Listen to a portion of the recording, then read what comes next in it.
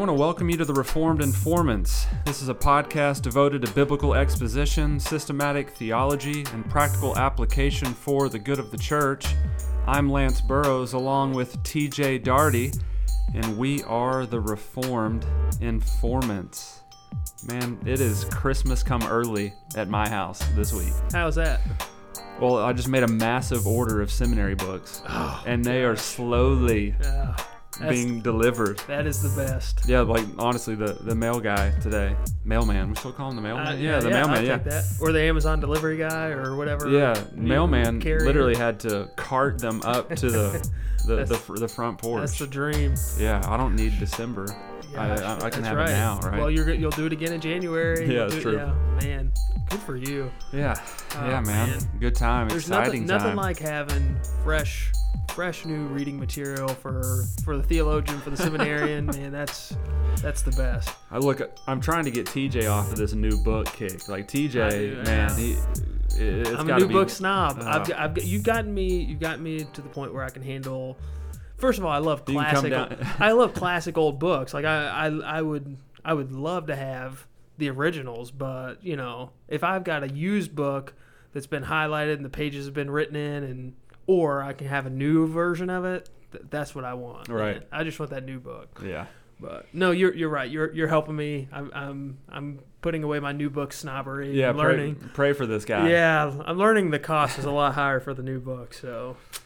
Okay, well, we've got another little standalone episode that we're going to work through. I think this one here is episode 27. Should be. If it's released in the order in which we have prepared for it to be released, this will be episode 27. Episode 27. This one we've titled Christians and Alcohol. I actually taught on this at church on July 10th. So we thought it'd be good just to kind of carry this over and knock out an episode on alcohol, and then potentially do an episode on Christians and drugs. Yeah.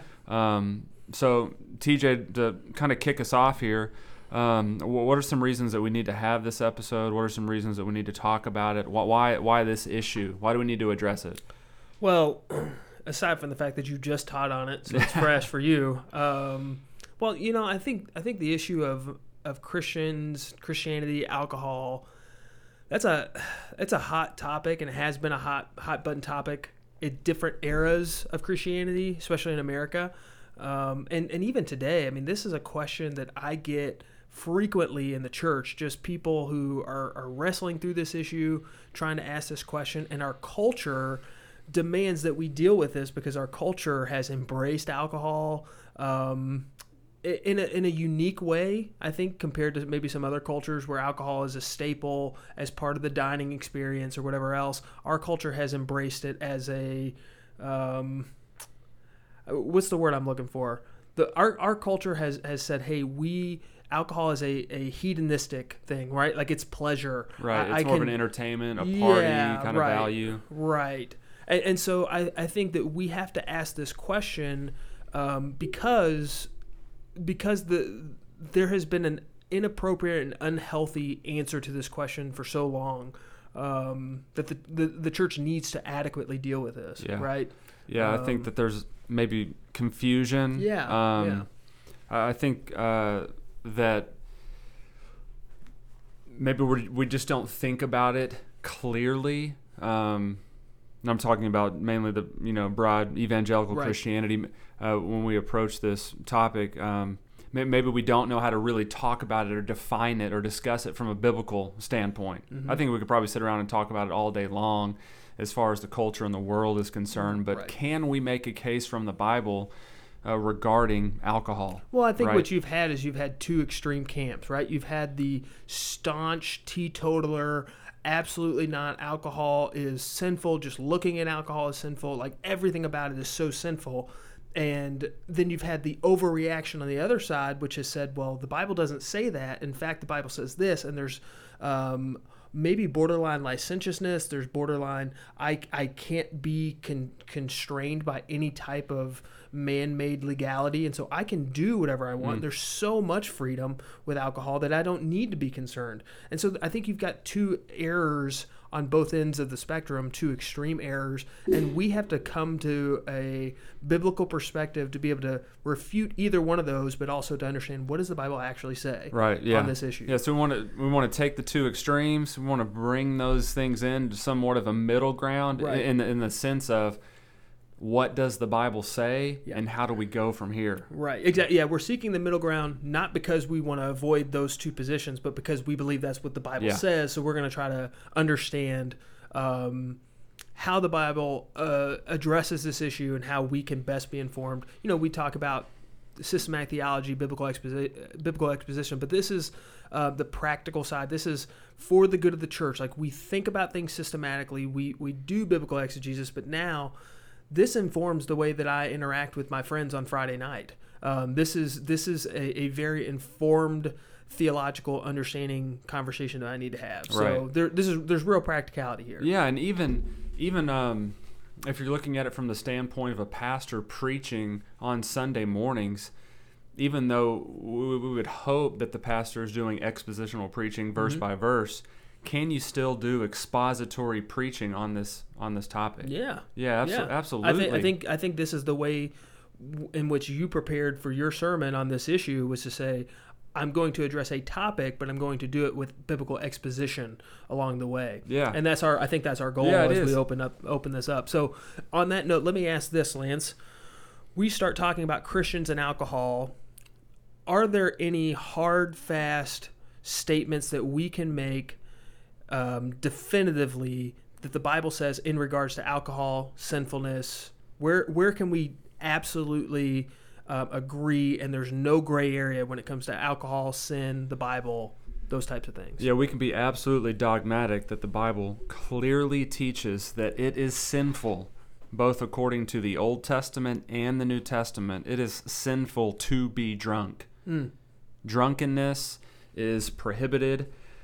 Drunkenness is to be completely blacked out, washed away, abstained from, nothing at all to do with drunkenness. Pun not intended on the blacking out. I wondered when you said the blacked out. So pun intended. This should be a foreign concept, experience, desire for the Christian, right? Like there should be no. Drunkenness should in no way characterize or be involved in the life of a Christian. The Bible's overwhelmingly clear on this issue. Okay, we can stand firm and dogmatically on it. Good. I agree with you. Before we make the biblical case, let me first ask the question, what is drunkenness? Okay, because that's, maybe we'll get into this some other time. I've never had a drink. I don't know, and I'm being very vulnerable in saying that because I don't know what it means to be buzzing. I don't know what it means to be on the cusp. And I know I've heard the arguments before, like, oh, I'm not drunk, but I've walked up to the line, but I haven't crossed it. How do I define something that is so subjective or is impossible for me to know because it's based on experience? How would you define drunkenness? Yeah, well, we define drunkenness this way. It's being in a temporary state in which one's physical and mental faculties are impaired by an excess of alcoholic drink or intoxication. Another way of saying that would be to become dominated by a strong feeling or an emotion, at least according to our legal system, right, within where we live. And I don't have the statistics for that in front of me, or at least the legality aspects of it. But even crossing the line, what's been laid out by the state or by the country or whatnot, even going beyond that is clearly drunkenness because you're breaking even man-made laws. Right? Yeah. That would be a separate issue of sin, but still sin nonetheless. Yeah, that would be a Romans 13 issue. Exactly. We've got government and we've got authorities that we are underneath, and as Christians we should follow those things. But let's just say hypothetically here that there are no laws and there is no government. How would we define drunkenness then? Well, clearly we wouldn't have any specific numbers to identify that, but we would conclude that being dominated by a strong feeling or emotion, having something or partaking of something that now is changing the mind and the faculties of the mind for how you behave, how you think, how you talk, how you act, that would move that person into a state of drunkenness. Now, however you want to rank that on a 1 to 10, right, is completely subjective to some degree. But we want to argue throughout this episode that we don't want to be under the control of any type of substance at all. Right. Right. And I would say, just based on hearing you describe that, what I'm hearing, and I believe this is going to come out of Ephesians 5 when we get there in just a second, but that we don't want to yield control to something outside of us. Right. And if there's ever a question, have I hit that point or not, then you've probably hit that point. And even if it's not defined as drunkenness by some other third party, what we've done is we've yielded control of our mind, we've yielded control of our body to an outside substance that now has impaired, has affected, has real ramifications on the way we're thinking, speaking, acting, behaving, those types of things. Right. Okay. Yeah. Okay. Make the biblical case for that, because I agree with you. We're on the same page. Drunkenness, explicit in Scripture, it's sinful. Yeah. So how do we altering the mind? Right. Altering the mind. Okay. Right. It is absolutely sinful, specifically in this regard. So. There are a few foundational texts that we could go to, both Old and New Testament. I think the classic one is Ephesians chapter 5, verse 18. Do not be drunk with wine, but be filled with the Spirit. Okay? Do not get drunk with wine, for that is dissipation, but be filled with the Spirit. And I mean, look, it's clear. We could exegete this all day long. Verse 18, right? Mm-hmm. Do not get drunk with wine.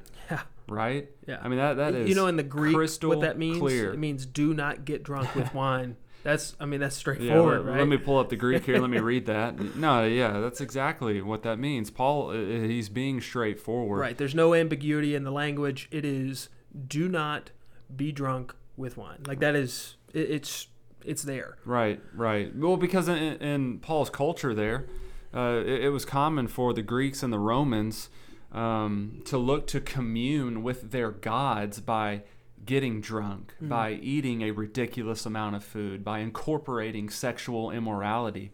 They would try and elevate the mind, or almost to some regard bypass the mind, to get to some sort of an elevated or supernatural plane to be able to commune with their gods, lowercase g, right? So they wanted to lose all inhibitions. They wanted to lose all control. So they would drink massive quantities of wine.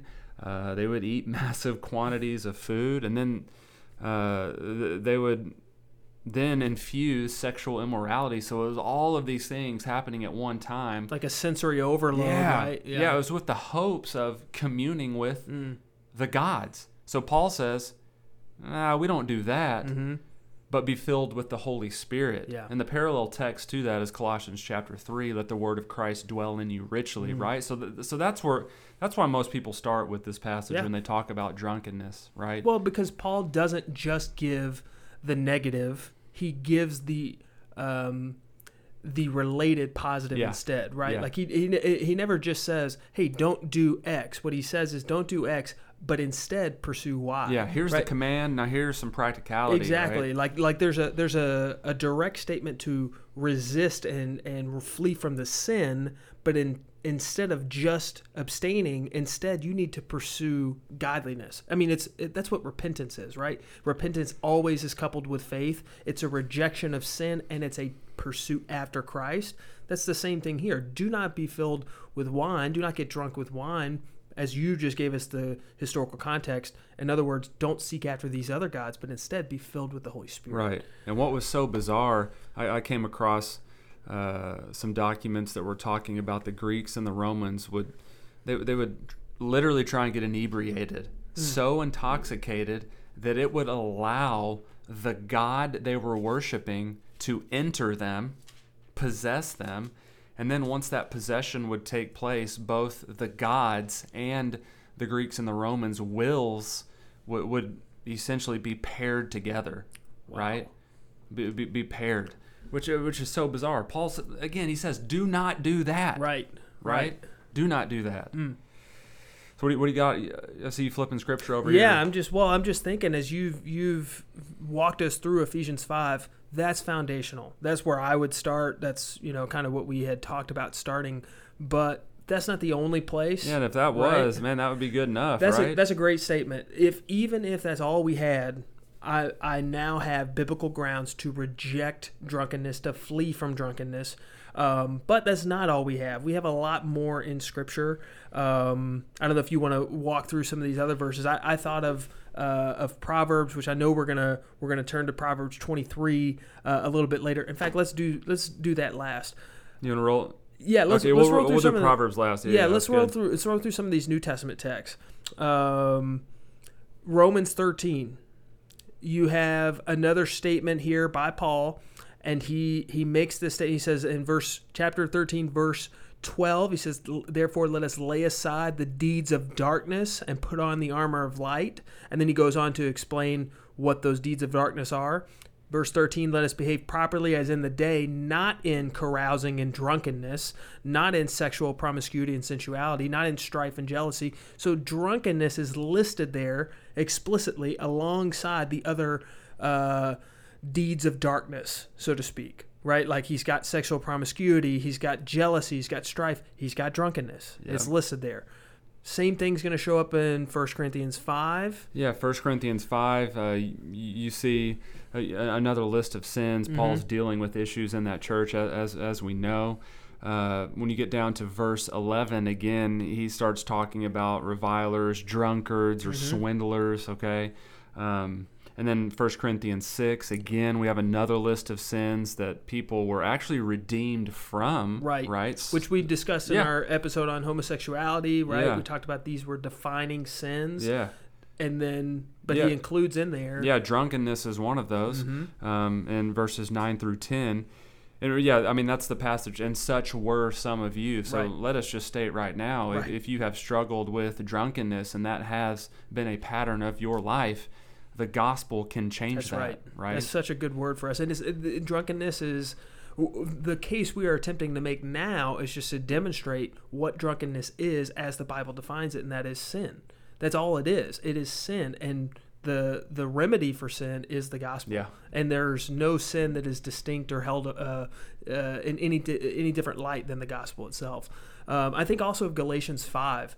When you think about Galatians 5, you think of the fruit of the Spirit, right? But prior to that, in very Pauline fashion, he gives kind of the fruit of the flesh. Right. And he lists in there kind of these sins kind of in the same way that he's done in these other passages. And in verse 21, we see the word drunkenness yet again. It's direct. It's stated there.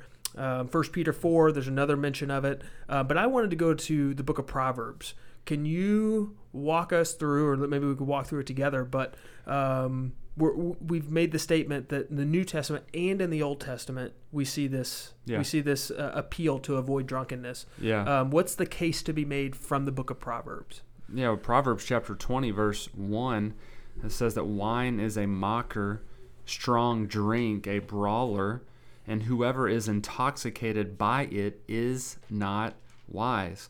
So not is it only telling us that basically wine is just absolutely ridiculous in terms of getting drunk, but it says that whoever's intoxicated, whoever is drunk, now we're talking about acting foolishness. If you are drinking rather, and you are drunk, right? It's unintelligent. It's not wise, right?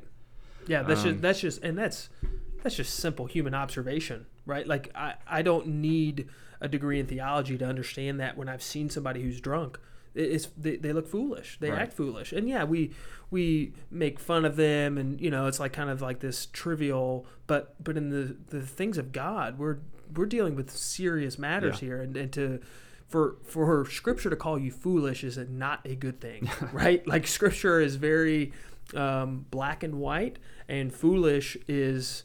The fool says in his heart there is no God. Right. Like foolishness is an indictment upon us if we are fools. But not just Proverbs 20. There's also a little bit lengthier discussion in Proverbs 23. Yeah. What do we see there in that passage, and what do we need to pull out of that? Yeah, Proverbs 23, towards the end of that chapter, it is basically describing the person that is longing after drunkenness, or longing after being intoxicated. And there's warnings against that. Verse 31 says, "Do not look on wine when it is red, when it sparkles in the cup, when it goes down smoothly." Now, that's not saying you can't look at, right, okay. That's good. That's good. Hermeneutics right. teaches us this is not a literal, this is poetic language. So. Right, yeah, but it's setting it up. It's this desire to be in the room with wine and alcohol. Mm-hmm. Like you are craving having it to the point of drunkenness. That's the idea here. Verse 32, "At the last, it bites like a serpent and stings like a viper." Okay? I mean, that is strong language there. Verse 33, "Your eyes will see strange things, and your mind will utter perverse things." Okay, so this, again, is talking about the person that's intoxicated, right? I mean, what's it affecting? It's affecting the mind. How you see. Right. It's affecting your vision. Yeah. But then it's also affecting the way that you what? Think. Yeah, the way that you think. Yeah. I mean, it says that under intoxication, you will be thinking perversely, right? Right. In verse 33. And then verses 34 and 35, I think verse 34 is pretty humorous, I guess, to some degree. And you will be like the one who lies down in the middle of the sea, or like the one who lies down on the top of a mast, right? And what's the idea behind that? The idea is you're out of control. Right. You don't have your faculties. Right. You are being tossed to and fro. Is basically what it's saying. Yeah, it's nonsense to think about that. Yeah. To think about somebody behaving in such a way. So, like you mentioned, it's affected your eyes, it's affected your mind, and now it's affecting the way that your body moves, the way that the decisions you've made, and how you move. Even as you make these decisions, like what your body does is now impaired by this drunken state. Right. Yeah. Andreas Kostenberger, a New Testament scholar, he says that being drunk with wine is paralleled with foolishness. Yeah. Right. MacArthur says that for the Christian, drunkenness is unthinkable. It's an outright sin. Yeah. Okay. And I think that's where you and I would dogmatically affirm drunkenness is sinful. Yeah. Like there, just like any other sin, it's not that we're not elevating this sin. We are attempting to be clear to state that the scriptures reveal that drunkenness is a sin. Because there are those who would waffle on this issue, or who might partake in, or maybe they think, oh, it's not that big of a deal, whatever else. No, the Bible is clear. Drunkenness is a sin. Yeah. Yeah, we have to stand firm on that. Right.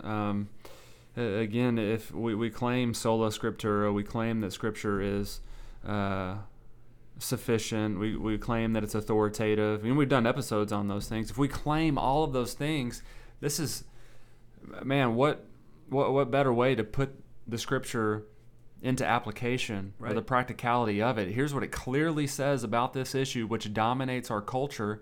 How, as Christians, shall we respond? Right. And I think with the issue of drunkenness, the case it's shut. That's right. Okay, we've made that case. I feel pretty good about the biblical case there. My next question, because this is avoiding the two extremes, right? We've got to take the whole counsel of God. Doesn't Scripture speak positively of alcohol? Yeah. Doesn't Scripture say good things about wine? Doesn't Jesus turn water into wine? Like, isn't wine a good thing in Scripture? Yeah. How do I balance this? Well, Old and the New Testament, you do see wine in positive terms. Okay.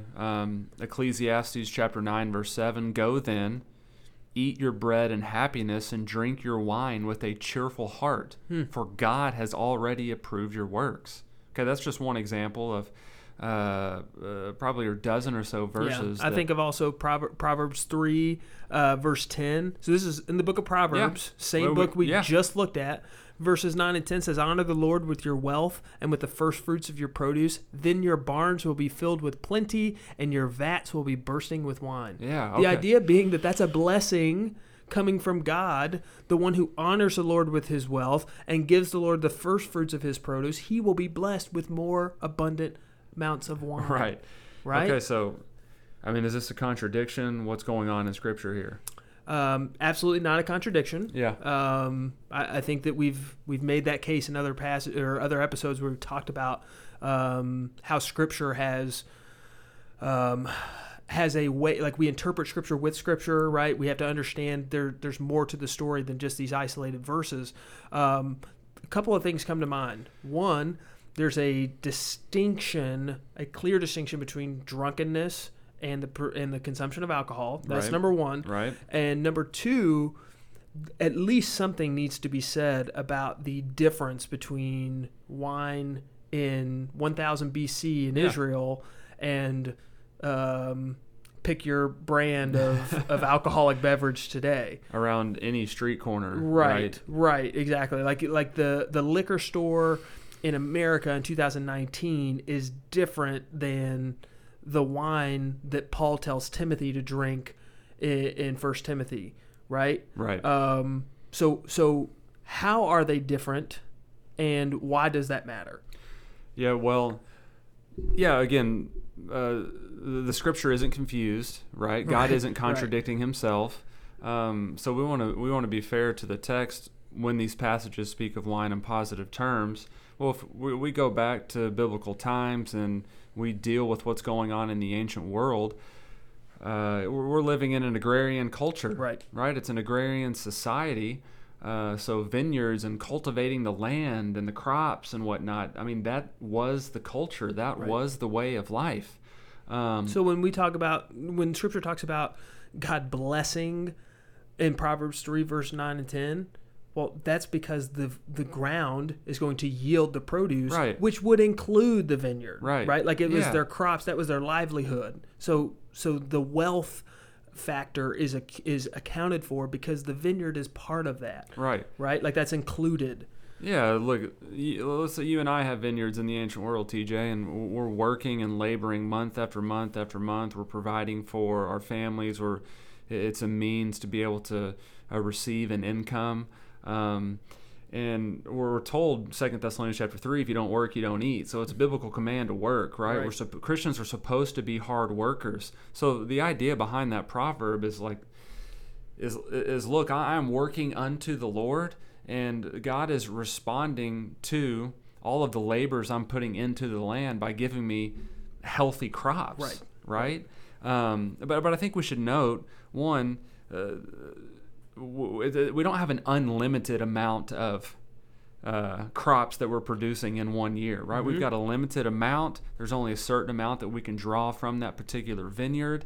And then clearly, once we would take, once we would be able to produce the wine from all the cultivation, what are some ways that would differ in that time compared to now? Are you speaking of maybe them being watered? Yeah, watered down. How would you and I drink it? Diluted, right? This isn't the same going and buying a bottle of wine, right? This is not Napa. We're not going to the valley in California and pulling this straight out of the vineyard and putting it into the glass and take. Right. This is different.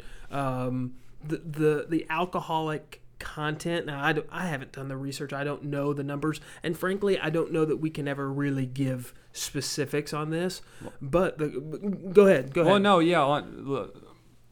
Most historians argue that they would take 1 cup or 1 part wine and mix it with anywhere from 4 to 5 cups of water. Okay, that's and there were even some reports that would take 1 cup wine up to 20 cups of water. So you clearly different. Yeah, you could call that wine because absolutely wine was being used, right? Yeah, well, and there's not and we see this even in the New Testament with the medicinal aspect that Paul tells Timothy to drink this. This will settle your stomach.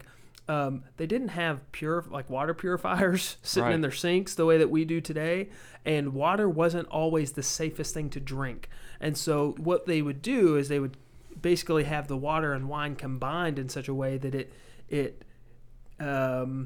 purified the water, right? Like that's the best way to say sanitary purposes, right? And so it wasn't, and all of this to say that the drinking of wine, as outlined in Scripture, is not a pursuit of drunkenness, but rather it is God's blessing upon them because wine was used in the society for non-drunkenness purposes. Right. Yeah. Now, of course, this is a gift from God that has been abused and distorted, just even like anything in Scripture, else. You Exactly. can see, yes. We see figures. We see leaders. We see Noah.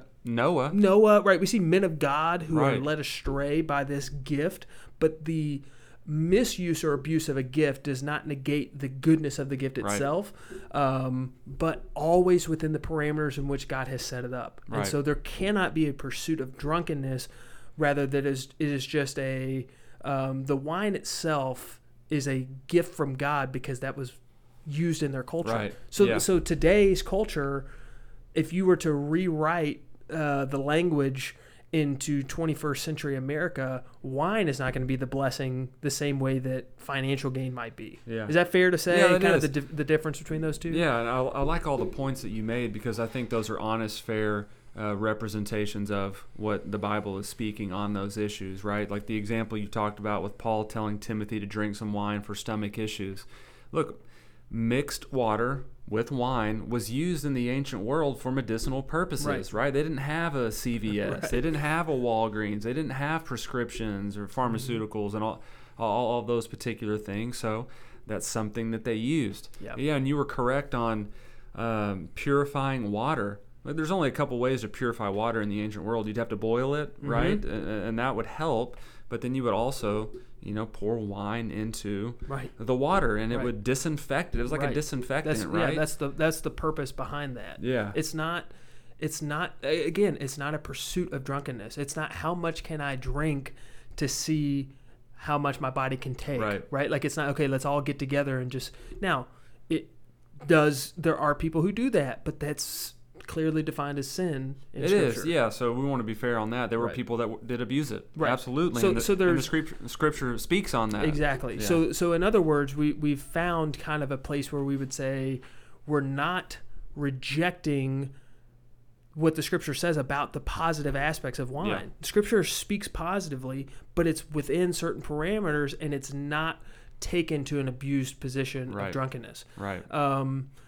I want us to there's somewhere else I want us to go, but before we go there, let me also ask this question. What does Scripture have to say just from a wisdom, warning perspective, right? Like we've got this, okay, let's say I'm not going to pursue drunkenness. I know better than that, but I don't mind playing with fire a little bit, right? Like I'm not trying to start a forest fire, but I'll see what I'll get some embers burning. Right. So what does Scripture have to say in terms of heeding certain warnings? Yeah, if you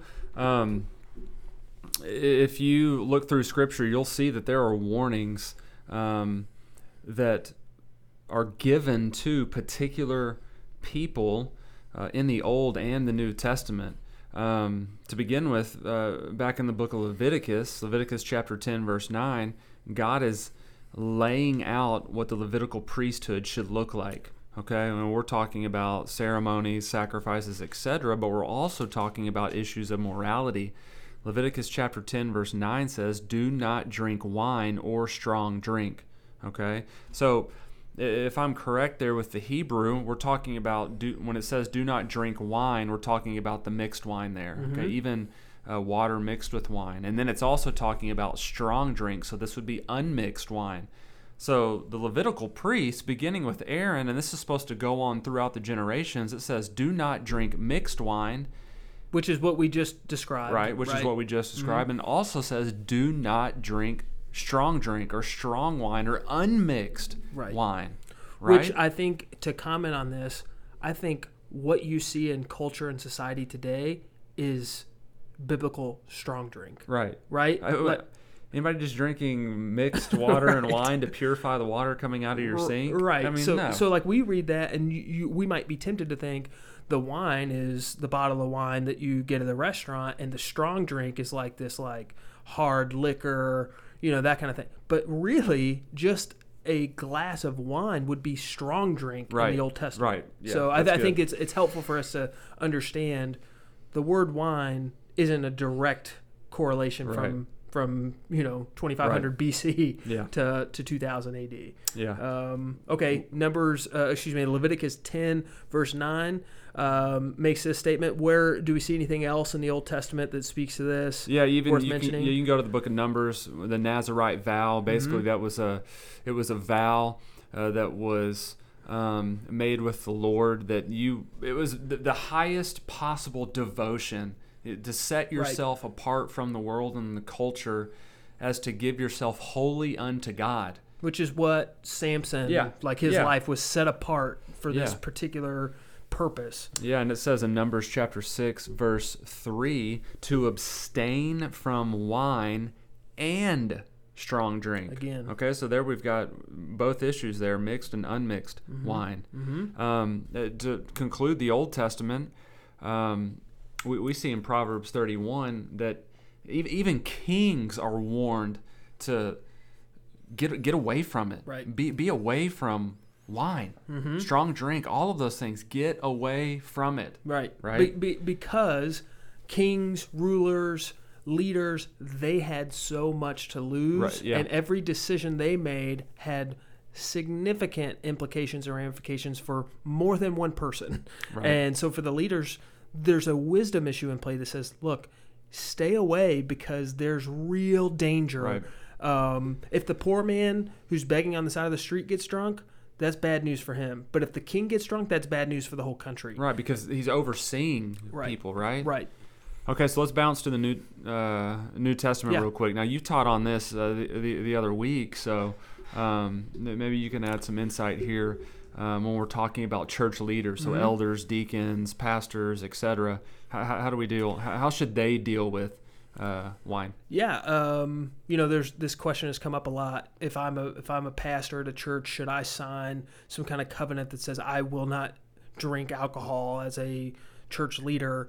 I have no problem saying that. But there are some guys who would say that's wrong. That's building a fence around the law, yada yada.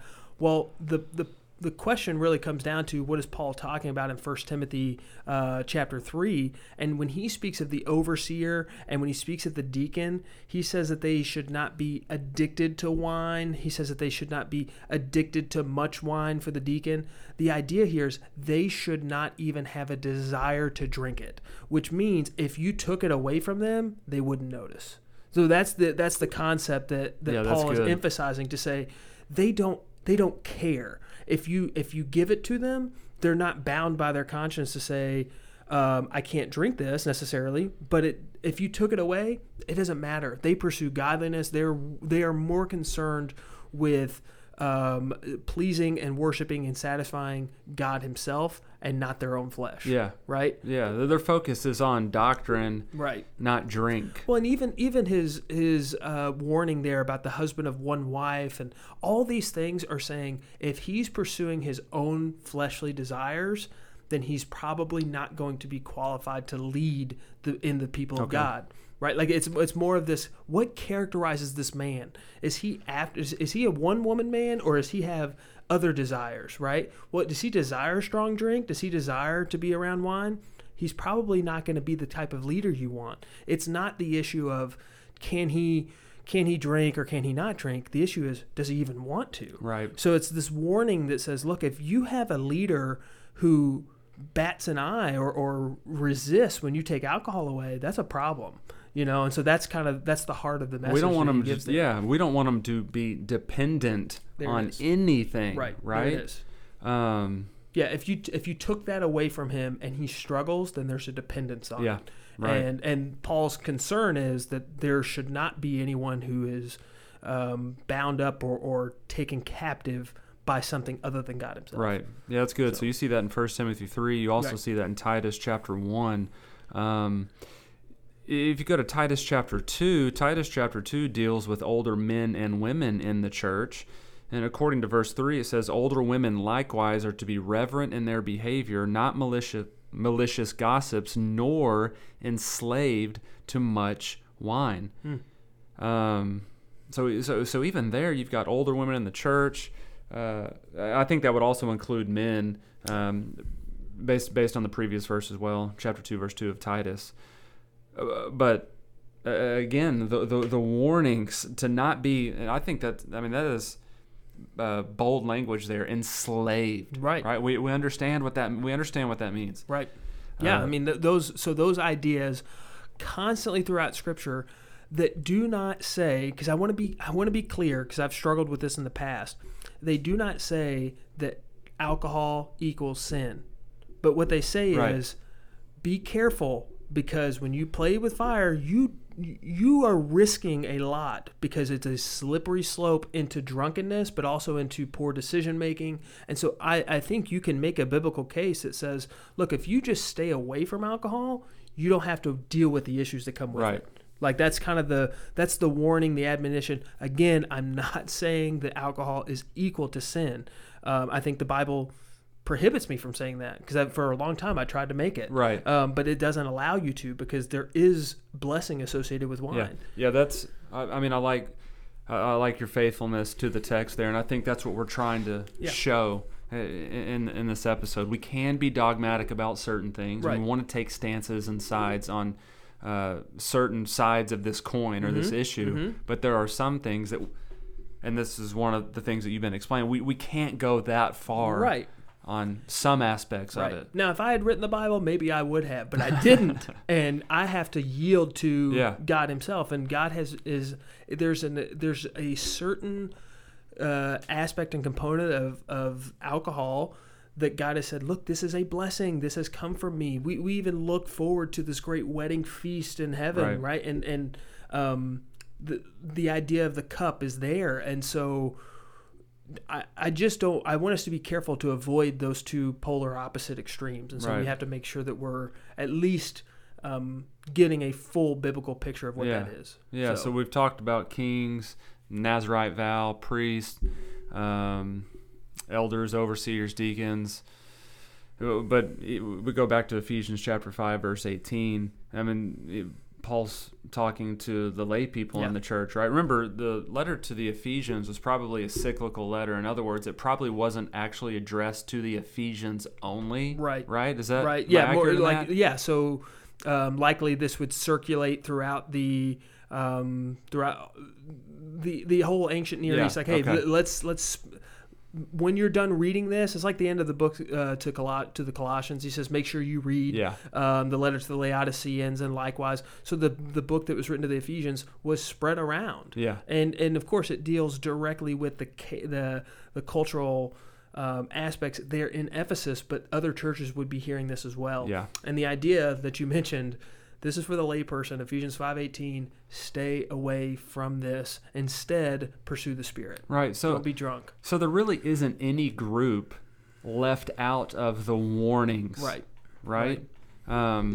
Everybody's included at some point or another, Genesis to Revelation. And I think Ephesians 5, again, the common person or the lay person in the church, there's the warning. Do not get drunk with wine. Right. So you have an exhaustive, comprehensive warning throughout Scripture that says, stay away, do not get drunk. That's explicit. But B, tread cautiously, tread very carefully when it comes to alcohol.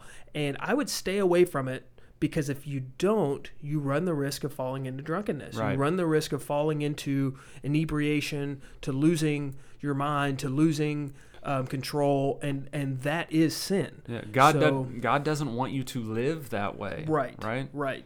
And so I think Scripture is fairly straightforward on that. But now let me ask this question, because we're trying to land in the middle, right? We're trying to understand that just taking a sip or a drink of alcohol, and of course we're speaking in the American context and culture now. These questions are different in other parts of the world or at different times in the world. But right now, we would say it's not sinful to have a drink of alcohol. It is sinful to get drunk, right? So where does Christian liberty come into play here? Because this is the issue that really, when you drill down, this is what most people want to know. Yeah. How much can I drink? Yeah. Can I drink? Should I drink? Those are the questions. So in terms of Christian liberty, let's throw out some questions to kind of get this component of our episode rolling here. is drinking alcohol potentially offensive to other brothers and sisters in Christ? Okay, that's a question that we have to ask. Okay.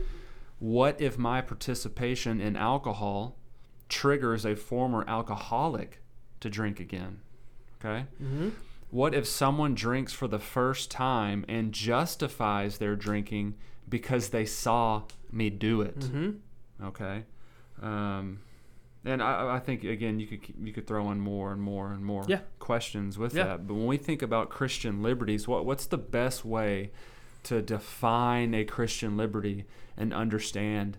Is it just I'm in Christ, man? It is just a free-for-all now. I'm free in Christ. I'm forgiven for all my sins. Now I can really live it up because of grace. Well, is that Christian liberty? That is not Christian liberty. Yeah. And I think it's good that you, obviously that kind of sounded outlandish when you said it, but that's sometimes that's really the heart of the mindset, right? Like, I have been forgiven for future sin, so if I do this thing, I'm not going to lose my salvation. Right. So I'm okay, and that's a really scary and dangerous place to be.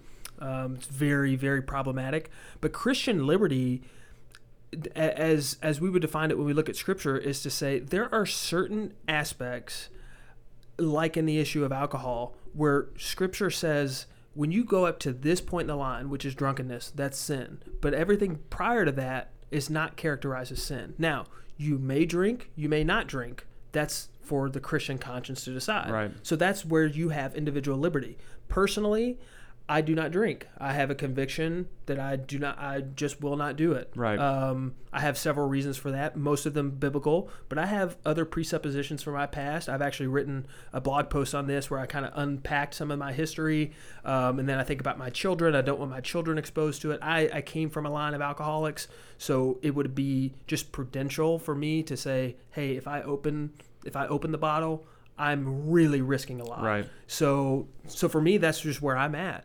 But there are others in the Christian faith who can drink, and neither one of us is sinning in our decision to do so. Right. There's liberty there. There's freedom there. Right. Okay? Right. That's Christian liberty. Yeah. So how do we deal with this? And to add to that, Christian liberty, I think sometimes we need to kind of turn that definition a little bit on its head, and what I mean by that is Christian liberty is the freedom to withhold doing things for the sake of others and others. So Paul says in 1 Corinthians 8 verse 9, but take care that this liberty, so this Christian liberty of yours, does not somehow become a stumbling block to the weak. So I may be free in Christ to drink alcohol. However, if me drinking alcohol is a stumbling block to another Christian brother or sister, that's bad news on my part. Right. I'm really glad that you brought that up. I think of Romans 14, classic text when it comes to Christian liberty and freedom. But if you read through, and I'm not going to read through it even though I'd love to, but if you read through Romans chapter 14, Paul delineates two types of people, the stronger brother and the weaker brother, right? Well, the weaker brother is the one who this might be a stumbling block for him. He might look at it and either now he's tempted to drink, or now he thinks it's okay to drink and he misunderstands and he falls into drunkenness because he's not strong enough, or he has a past, or whatever else. Yeah. That's the weaker brother.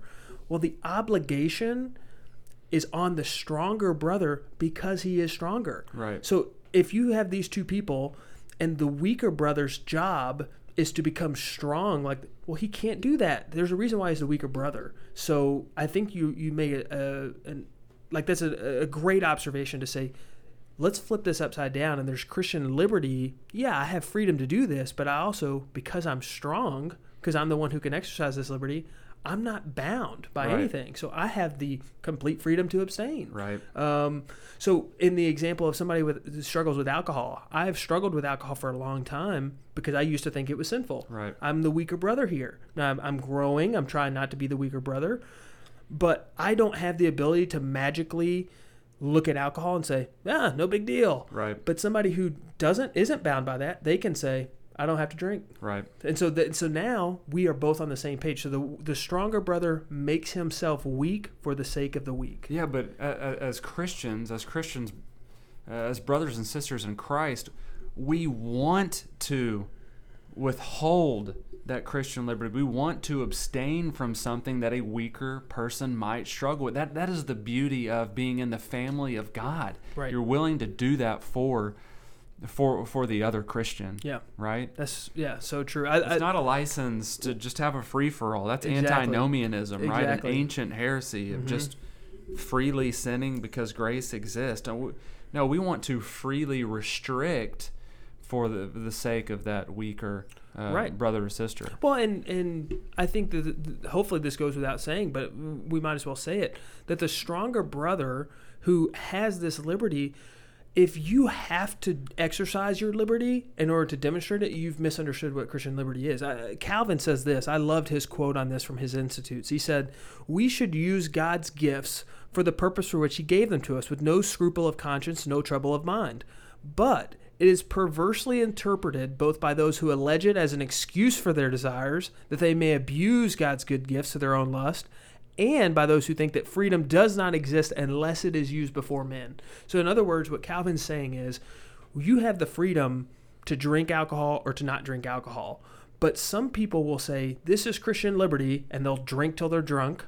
And other people say, I have liberty, so I should be allowed to drink in front of you. Right. That's my liberty. Right. And he's saying both of those people have misunderstood it. And because of that, they have no regard for the weaker brethren. Nothing is plainer than this rule. We should use our freedom if it results in the edification of our neighbor, but if it does not help our neighbor, we should forego it. Like that's a straightforward thing. Brilliant. If I can help you, then I should do it. If me drinking in front of you, like if you were to pull out some alcohol from the fridge, I would stumble. Right. I would look at you differently. Just so we're clear, there's no alcohol good. in the fridge. I didn't want to know if there was, but there's that's no great. alcohol in That's there. great. Yeah. But I would struggle with that. So even if you have the freedom to have alcohol in your fridge, right. but you shouldn't pull it out in front of me. Right. You can pull it out in front of somebody else, just not in front of this brother. Yeah, and right. That's a biblical understanding Right. of Christian liberty. Right. Right. And that comes from, not you Christian legalism, Right. Christian liberty. That's you mentioned 1 Corinthians 8:9. This, take care that this liberty of yours doesn't become a stumbling block to the weak. He's talking to the strong. Yeah. He's talking to the stronger brother there. The weaker brother is the weaker brother. Right. And he's weak. So we have to, I don't want to say cater to, but we have to nurture and massage and build up this weaker brother, because the weaker brother should pursue a biblical understanding of these issues and pursue to grow. That's the weaker brother's task, but the stronger brother should not put those things in his way. Right. He shouldn't put those stumbling blocks on his, for him to trip over. Right. Yeah, I was reading the blog the other day, and I put this in my notes. So this is actually from a blog titled "Remember the Weaker Brother." Sounds familiar. Yeah.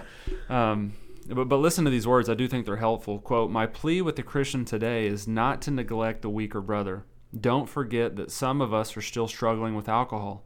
Don't forget that some are recovering from the pains that alcohol caused them and daily fighting the temptation to run back to that old familiar habit.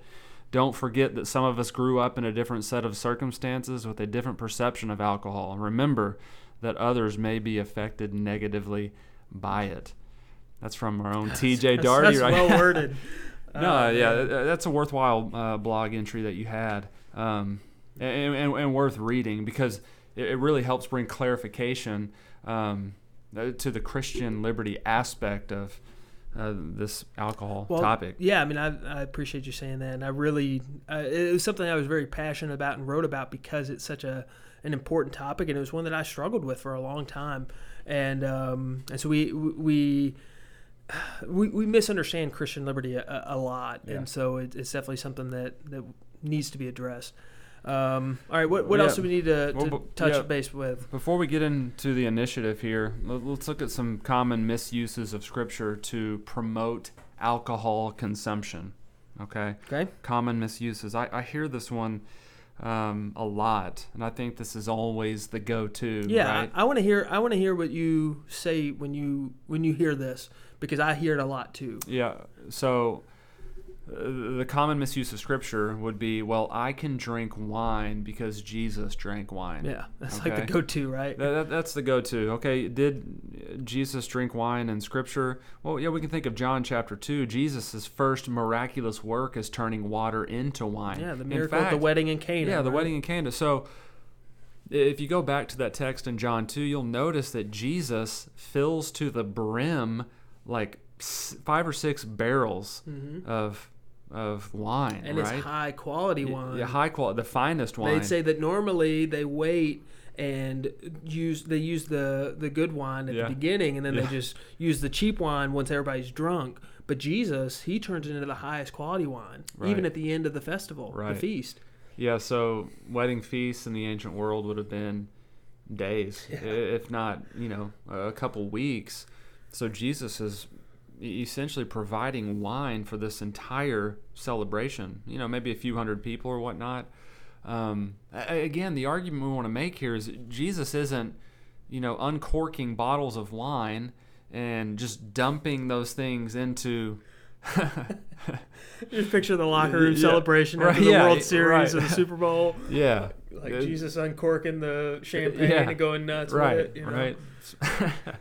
Yeah, that is not what Jesus is doing, and I think we've already demonstrated that alcohol in this context, or wine in this context, again, would have been a majority water with wine. Now, it would have been good wine because it was supernaturally made on the spot by Christ, so it wouldn't have, had the effects of a fallen world or a sinful world. But the picture here isn't Jesus providing wine so everybody can get inebriated. The picture here is, well, we've got hundreds of people that are celebrating a wedding for maybe 2 weeks, and Jesus is providing water, essentially, for everybody to stay hydrated. Well, here's my observation. What's the point of that miracle?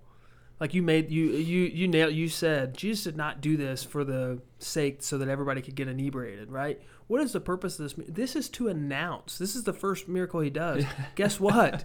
Like, God is among you. Like Jesus is using supernatural, miraculous means to declare that he is the Christ. And John's gospel is the only one that records this miracle, but John is going to lead us up to, like that great high priestly prayer, and then we get into the crucifixion. And the whole point of turning water into wine is not drunkenness. It's not to pursue vain pleasures in this world. The point is to say, look at who I am. Right. And this was a way to get their attention in that world. Yep.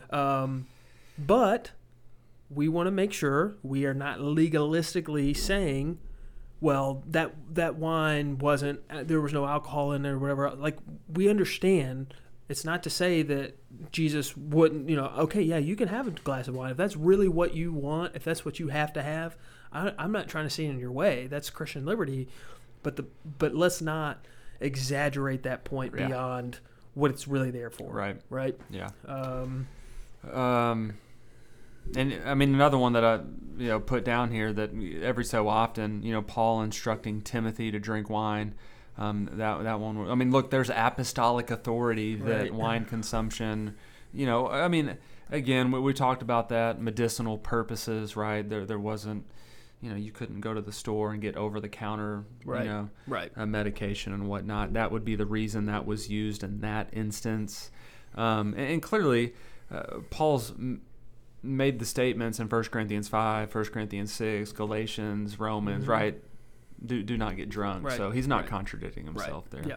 Okay, initiative. Yeah, initiative. You got it? Man, my big takeaway is pursue godliness. Like don't get drunk, but I don't want to put up a fence around the law. I struggled with that for so long, and I don't want to create a stumbling block for somebody else. Ultimately, pursue godliness, and if that you have the charity or the liberty to drink, and if that's what you choose to do, that's fine. But don't neglect that weaker brother. Remember that there are others, but just pursue godliness. And if you do that, the other things will take care of themselves. Right. Yeah.